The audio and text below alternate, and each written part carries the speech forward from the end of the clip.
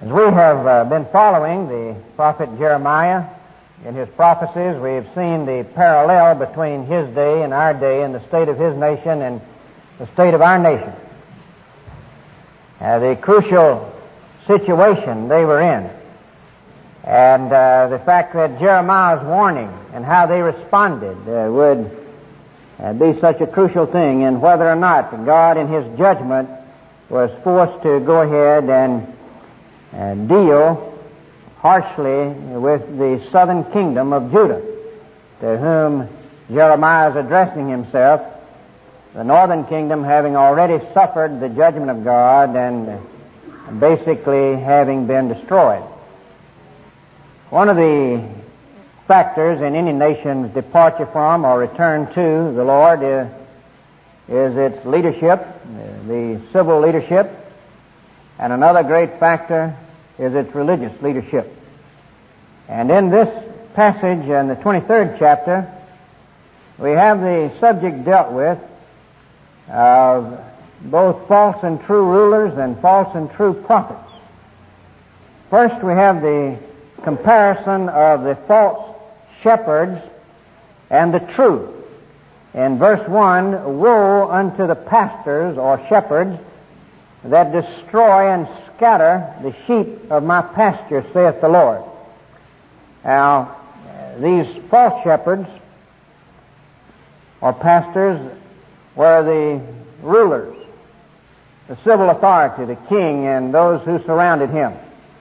In the Old Testament, when the term shepherd is used in a context like this, it's not speaking of ministers, but it's speaking of the civil authority. And we have in the 22nd chapter, the previous chapter, what the civil authority was supposed to do, as Jeremiah is told to go and address the king of Judah and give him a job description. In Jeremiah 22, verse 1, thus saith the Lord, go down to the house of the king of Judah, and speak there this word, and say, hear the word of the Lord, O King of Judah, that sitteth upon the throne of David, thou and thy servants, and thy people that enter in by these gates. Thus saith the Lord, execute ye judgment and righteousness, and deliver the spoiled out of the hand of the oppressor, and do no wrong, do no violence to the stranger, the fatherless, nor the widow, neither shed innocent blood in this place. In other words, the responsibility of the civil authority was to see to it that justice was done, that the courts rendered justice, that the minority and the weak were not oppressed in any way, to punish the evildoer and to reward the good, as it's put in Romans 13. And that God had ordained government, in a sense, to be his ministers in this area. And in Romans 13, Paul says that when the government punishes an evildoer, as it's supposed to do, that it is a minister of God executing God's wrath on that evildoer, and that he's given it the power of the sword, the right to take life, in order to enforce this. We see what the shepherds were to do, the rulers. But notice what they did. Back in Jeremiah chapter 23, in verse 1, it says, they destroy and scatter the sheep of my pasture. They didn't do what they were to do. They destroyed and scattered. The true shepherds, we have a contrast or a comparison. In verse 3 of chapter 23, God says, and I will gather the remnant of my flock out of all the countries whither I have driven them, and will bring them again to their folds, and they shall be fruitful and increase. Because the nation had gone astray under its leadership, he would scatter them into various countries. Of course, we were told in our study last week that he was going to send them to Babylonia, where they would spend some 70 years in captivity, and then they would be brought back out. But he says that when he brings them out, that he himself, as the chief shepherd, will gather that remnant back. And he says in verse 4, I will set up shepherds over them, which shall feed them. And they shall fear no more, nor be dismayed, neither shall they be lacking, saith the Lord. And we think of some of the governors that God gave and some of the leadership when they first returned, such as Ezra and such as Joshua the high priest, or such as Zechariah, and men like this that God gave to the nation when they did come back. Zerubbabel, civil authority, good shepherds. It contrasts the false and the true, and he goes on and lets this lead into the coming of the great shepherd one day and his rule and his reign. In verse 5, Behold, the days come, saith the Lord, that I will raise unto David a righteous branch, and a king shall reign and prosper, and shall execute judgment and justice in the earth. He's moved on here to speak of the Messiah and his coming. You notice he'll be an offspring of David in verse 5. I will raise unto David a righteous branch. He will be a righteous branch. This is part of the description of his person. He'll be an offspring of David. He'll be a righteous branch. The word branch is one of the names, the proper names that is given to the Messiah. And it connotes not the branch of a tree per se, as if it were a mere branch, but it connotes that although the house of David, when he comes, will be at a very low estate, virtually a dead stump, that there will be this branch that will spring up out of that seemingly dead stump and will itself grow into a mighty tree. This will be the Messiah. The name is used a number of times in the Old Testament of the Messiah. One of the clearest passages is in Zechariah chapter 6 and verse 12. And speak unto him, saying, Thus speaketh the Lord of hosts, saying, Behold, the man whose name is the branch. He shall grow up out of his place, and he shall build the temple of the Lord, the real temple, of which the Old Testament temple was but a picture. The living temple made up of living stones, people dwelt in by God the Holy Spirit and thus made temples. He'll build the real temple comprised of living stones.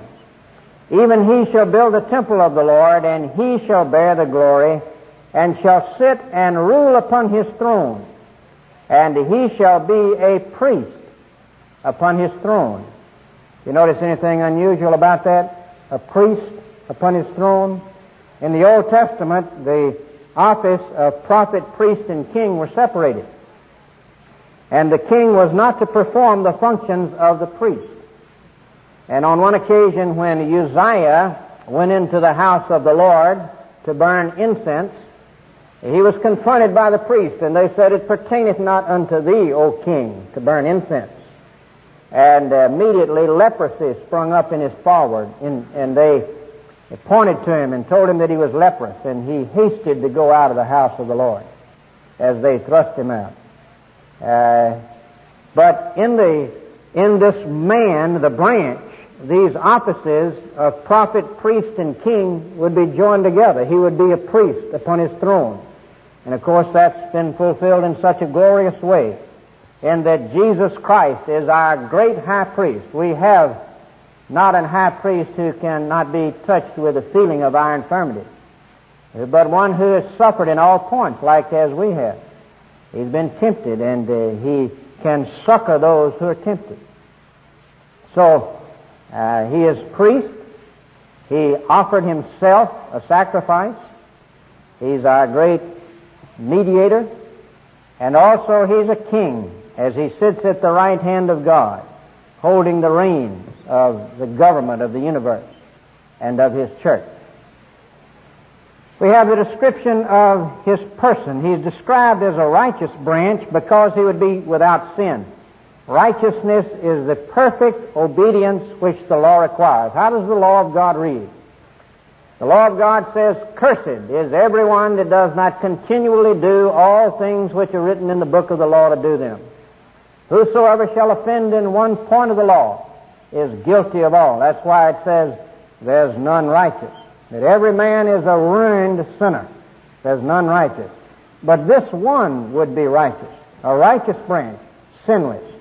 And of course, in the New Testament, we are told that he was tempted in all points like as we are, yet without sin.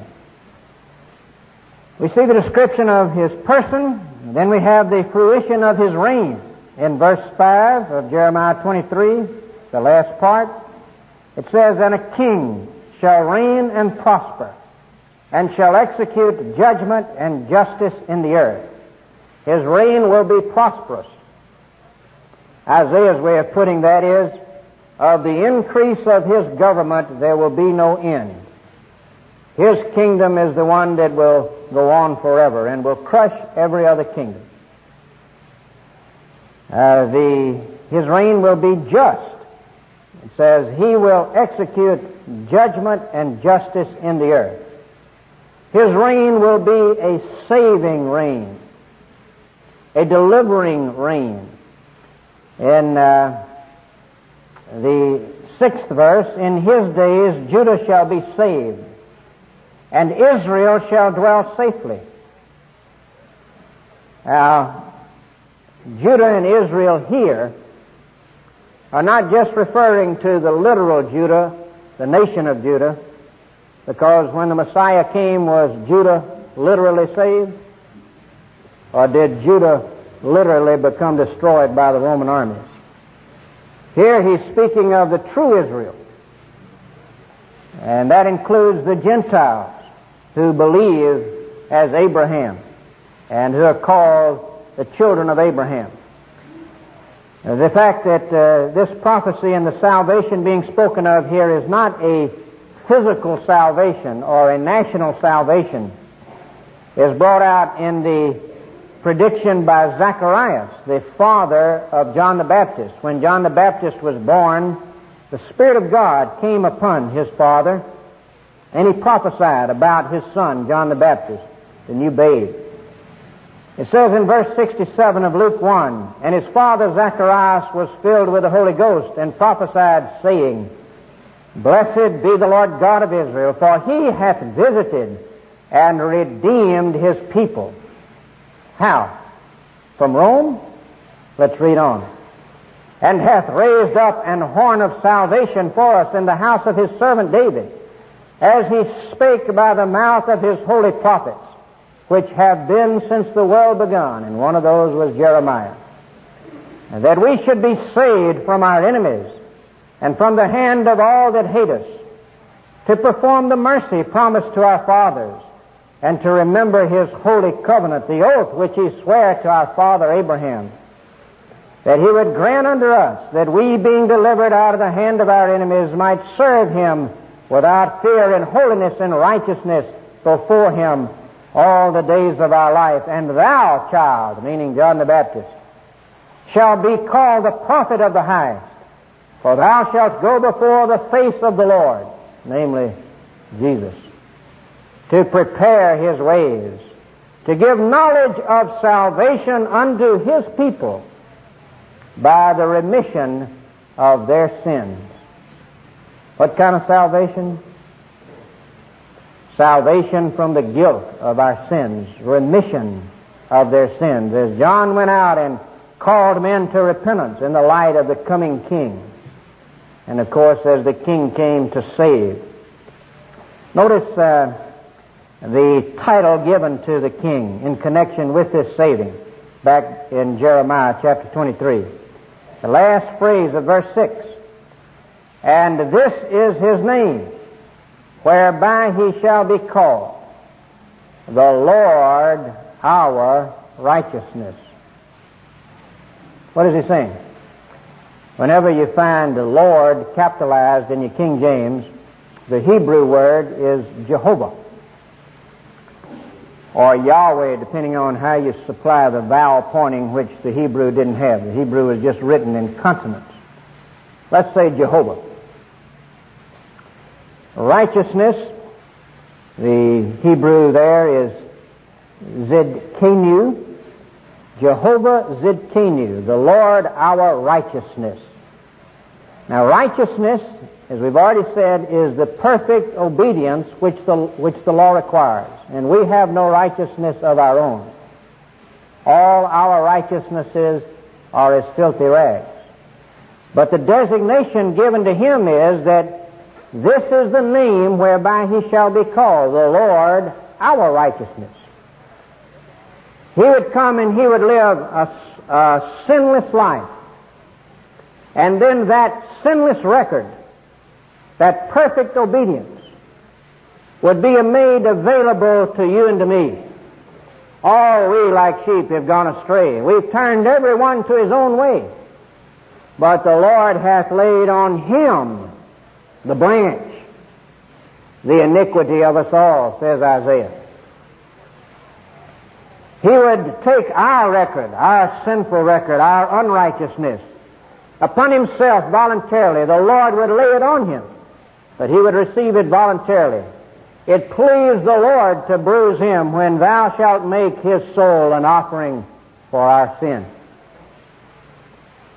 And so he not only would have a perfect life to be bestowed on us, a perfect record to be credited to us, but he would take our punishment upon himself.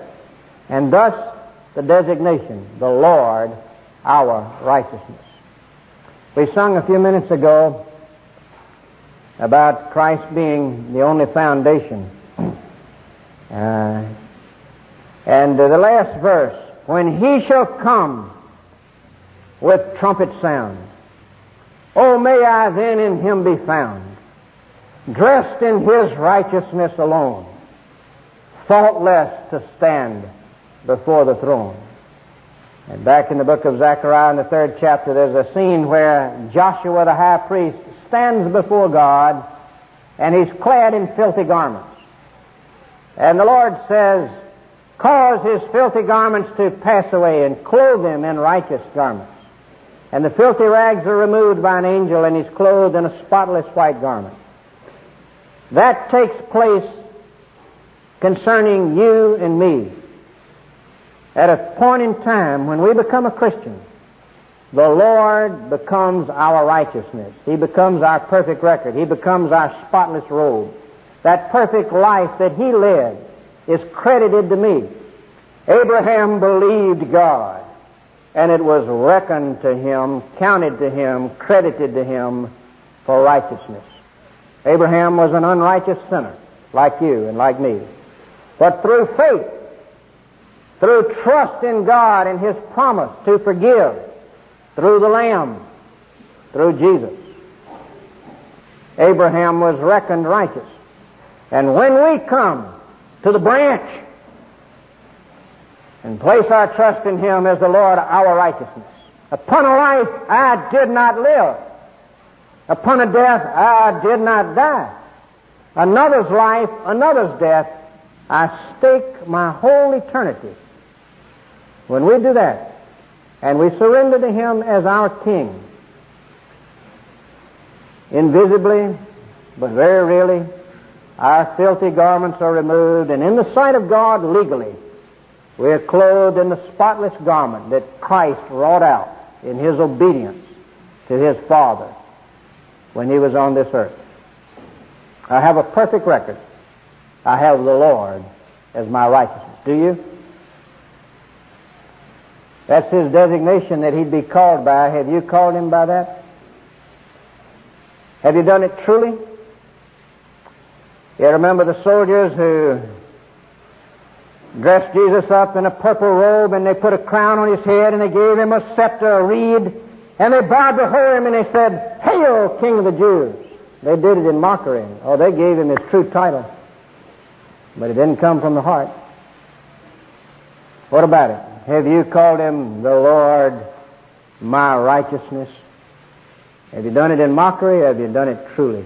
Have you trusted Him alone to save you, a sinner, rather than resting in your own righteousness? You remember Paul said that I may win Christ and be found in Him, not having my own righteousness, which is according to the law, but that which is by faith of Jesus Christ, the righteousness which is of God by faith.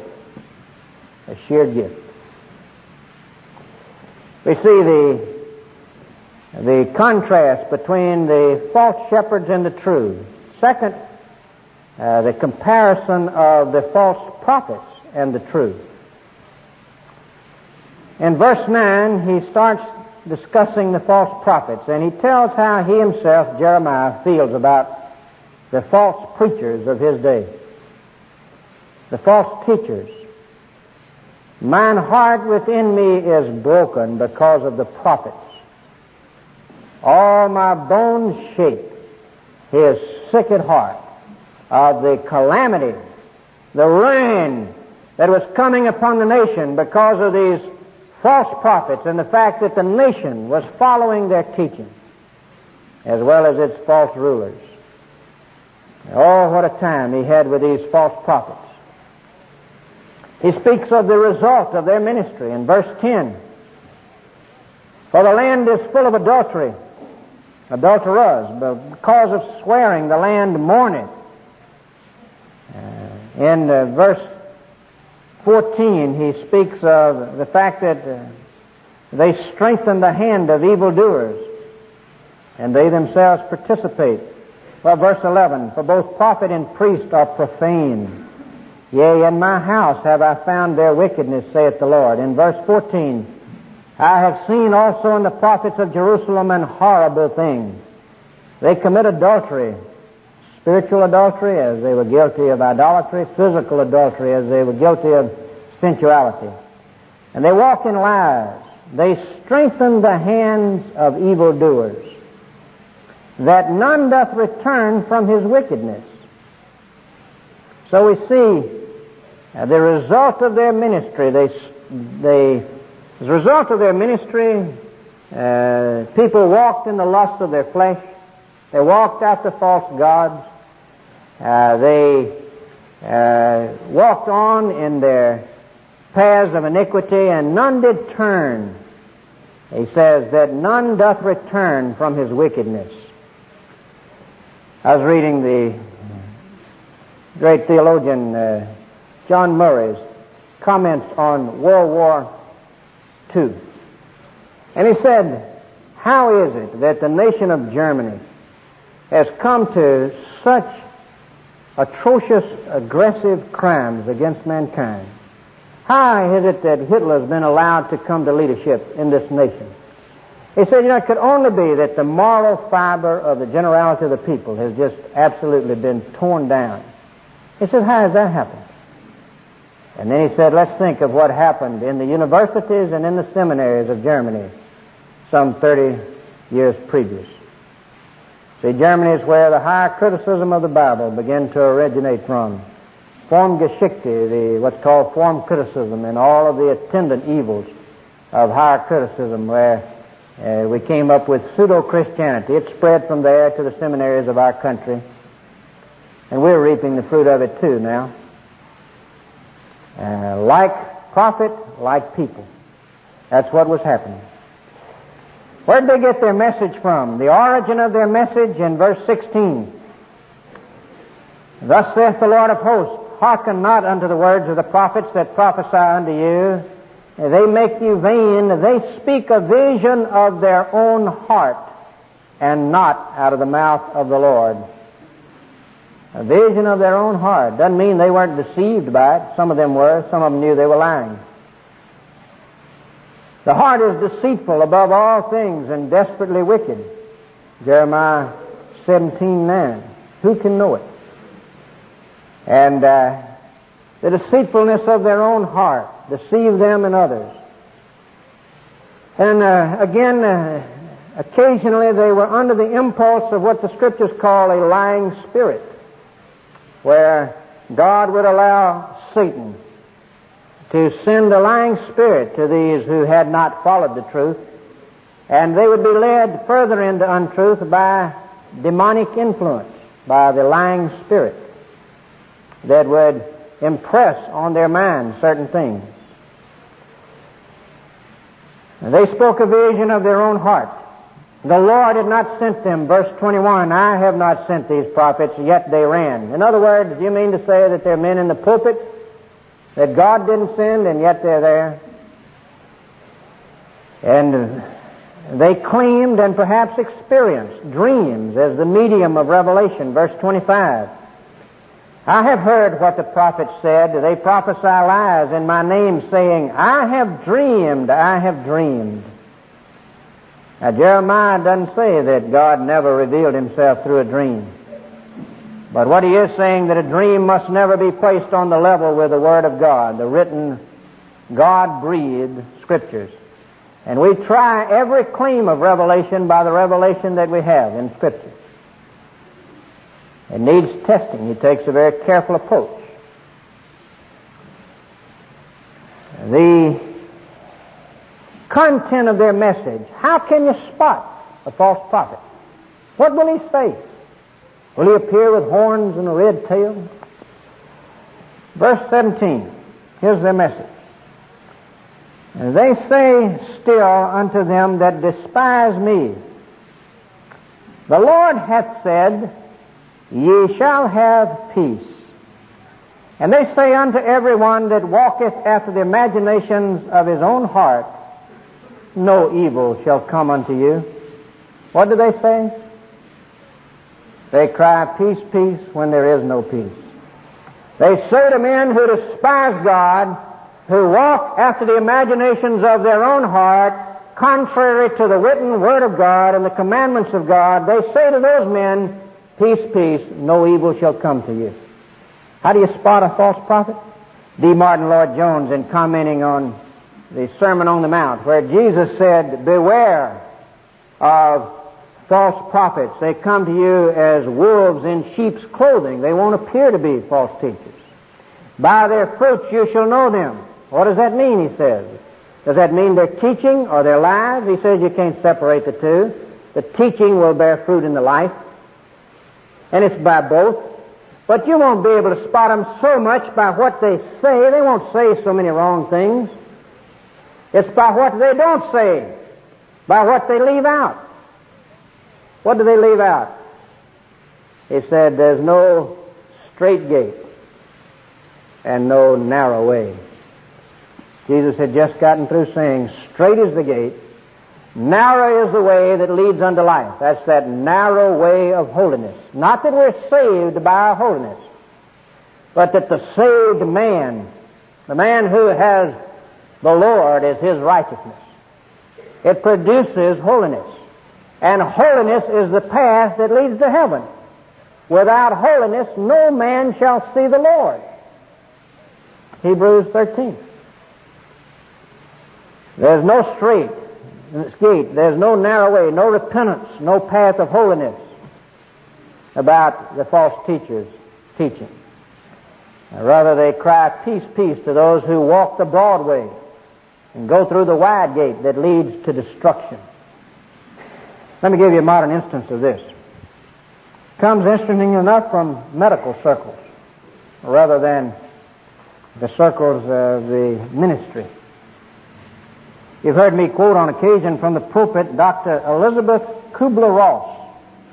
She's done 20 years of investigation into death and dying, thanatology.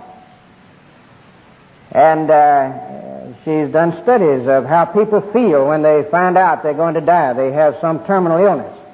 And the different stages they go through of anger and resentment and hatred of God and depression and then as they begin to adjust to it and so on. She traced all this and has done some good work in that area. But here recently, we've had a whole different approach to it.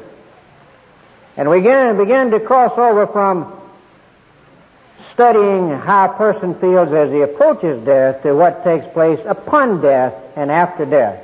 Here's a recently published book, Life After Life by Raymond Moody, making quite an impression. was reproduced in condensed version in Reader's Digest recently.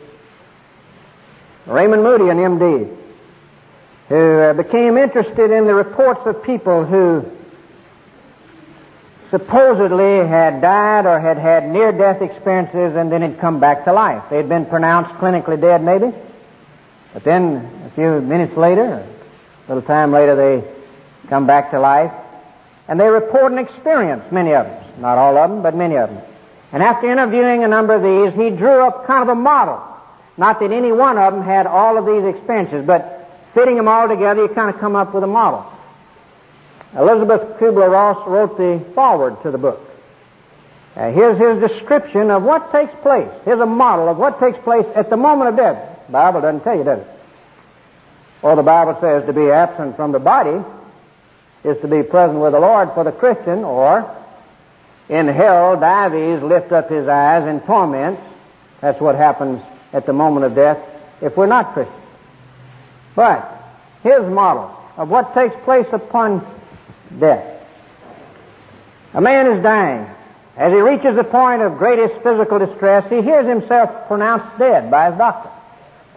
He begins to hear an uncomfortable noise, a loud ringing or buzzing. At the same time, feels himself moving very rapidly through a dark tunnel.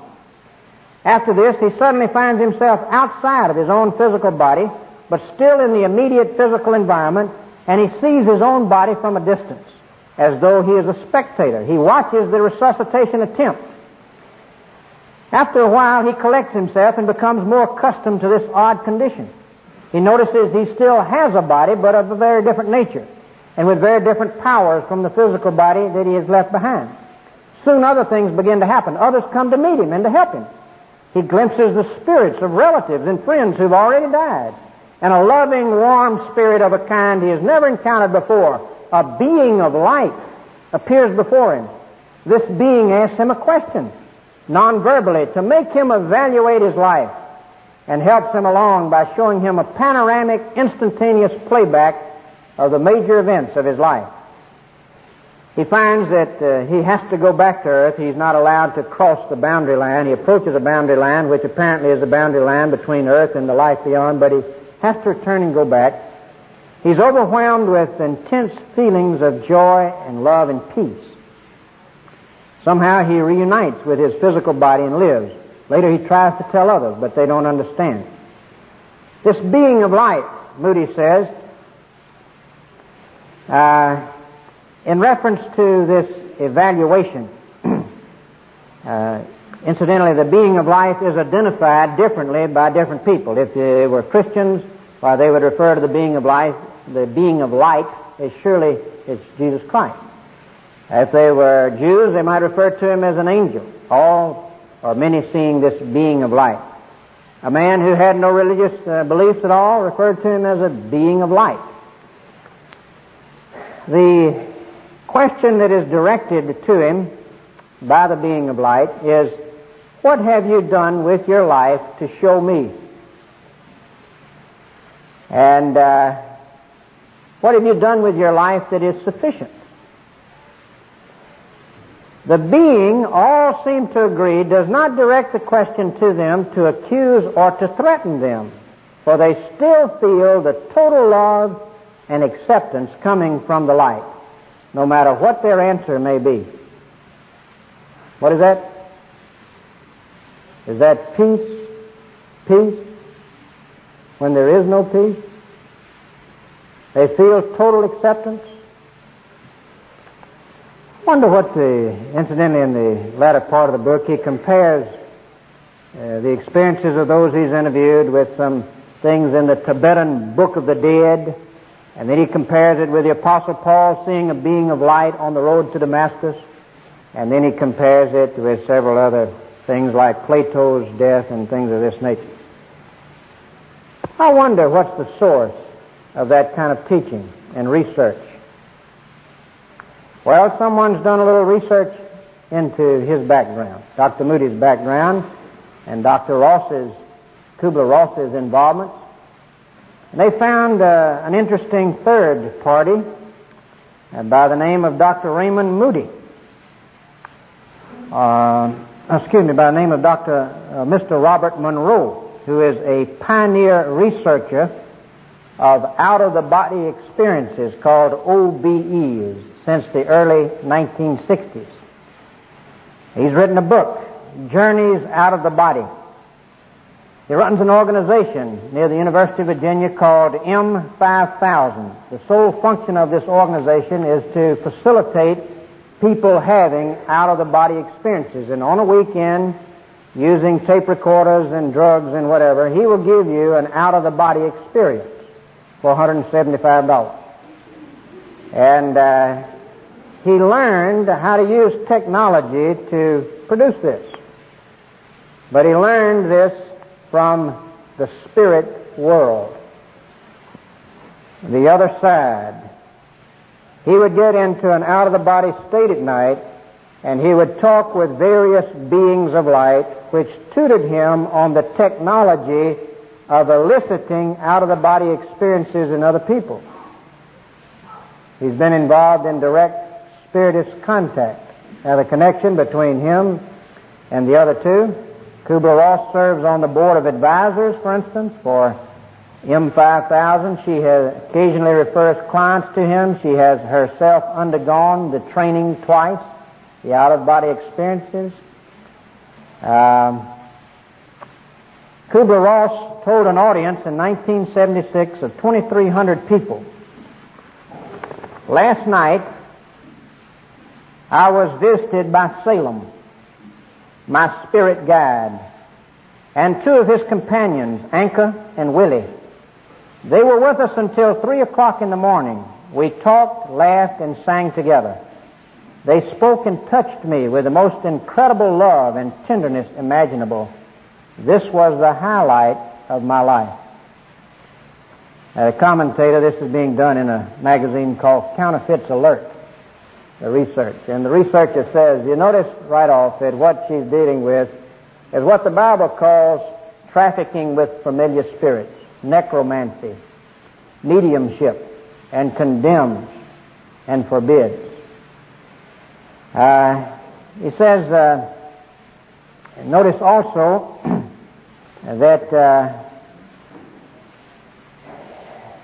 we're not really dealing with people who have died. We're dealing with people who have had an out-of-the-body experience. Despite the claims that are being made, these are not people who've died. They are people who seemed at the time to be dying. Dying is not the same thing as being dead. We haven't heard a report from one who was necessarily really dead as to what happened, you see. And the other angles to this thing, we're told that Satan clothes himself as an angel of light. If you read books on demonology, he says it's a characteristic we can readily discern in the standard spiritist refrains on love, joy, and peace. These are eerily echoed by Kubler-Ross and Moody. And think of what a stake the devil has in this. To the extent that he can establish conditions which anesthetize the mind against the piercing reality of death as curse and judgment, he effectively seals people off from God and from the gospel. Now, the serpent was more subtle than any of the beasts of the field.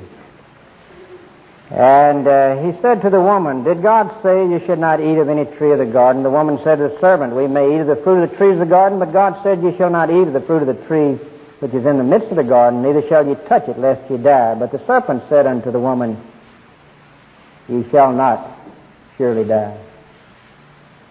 He says it becomes more and more evident that people like Monroe, Moody, and Kubler-Ross are very available and influential pawns in a cosmic chess game. Very solemn. The true prophet, on the other hand, speaks from God. The result of his speaking is that people turn from their sins. Verse 22. But if they had stood in my counsel and had caused my people to hear my words, then they should have turned them from their evil ways and from the evil of their doing. So there's a distinction between true prophecy and false prophecy.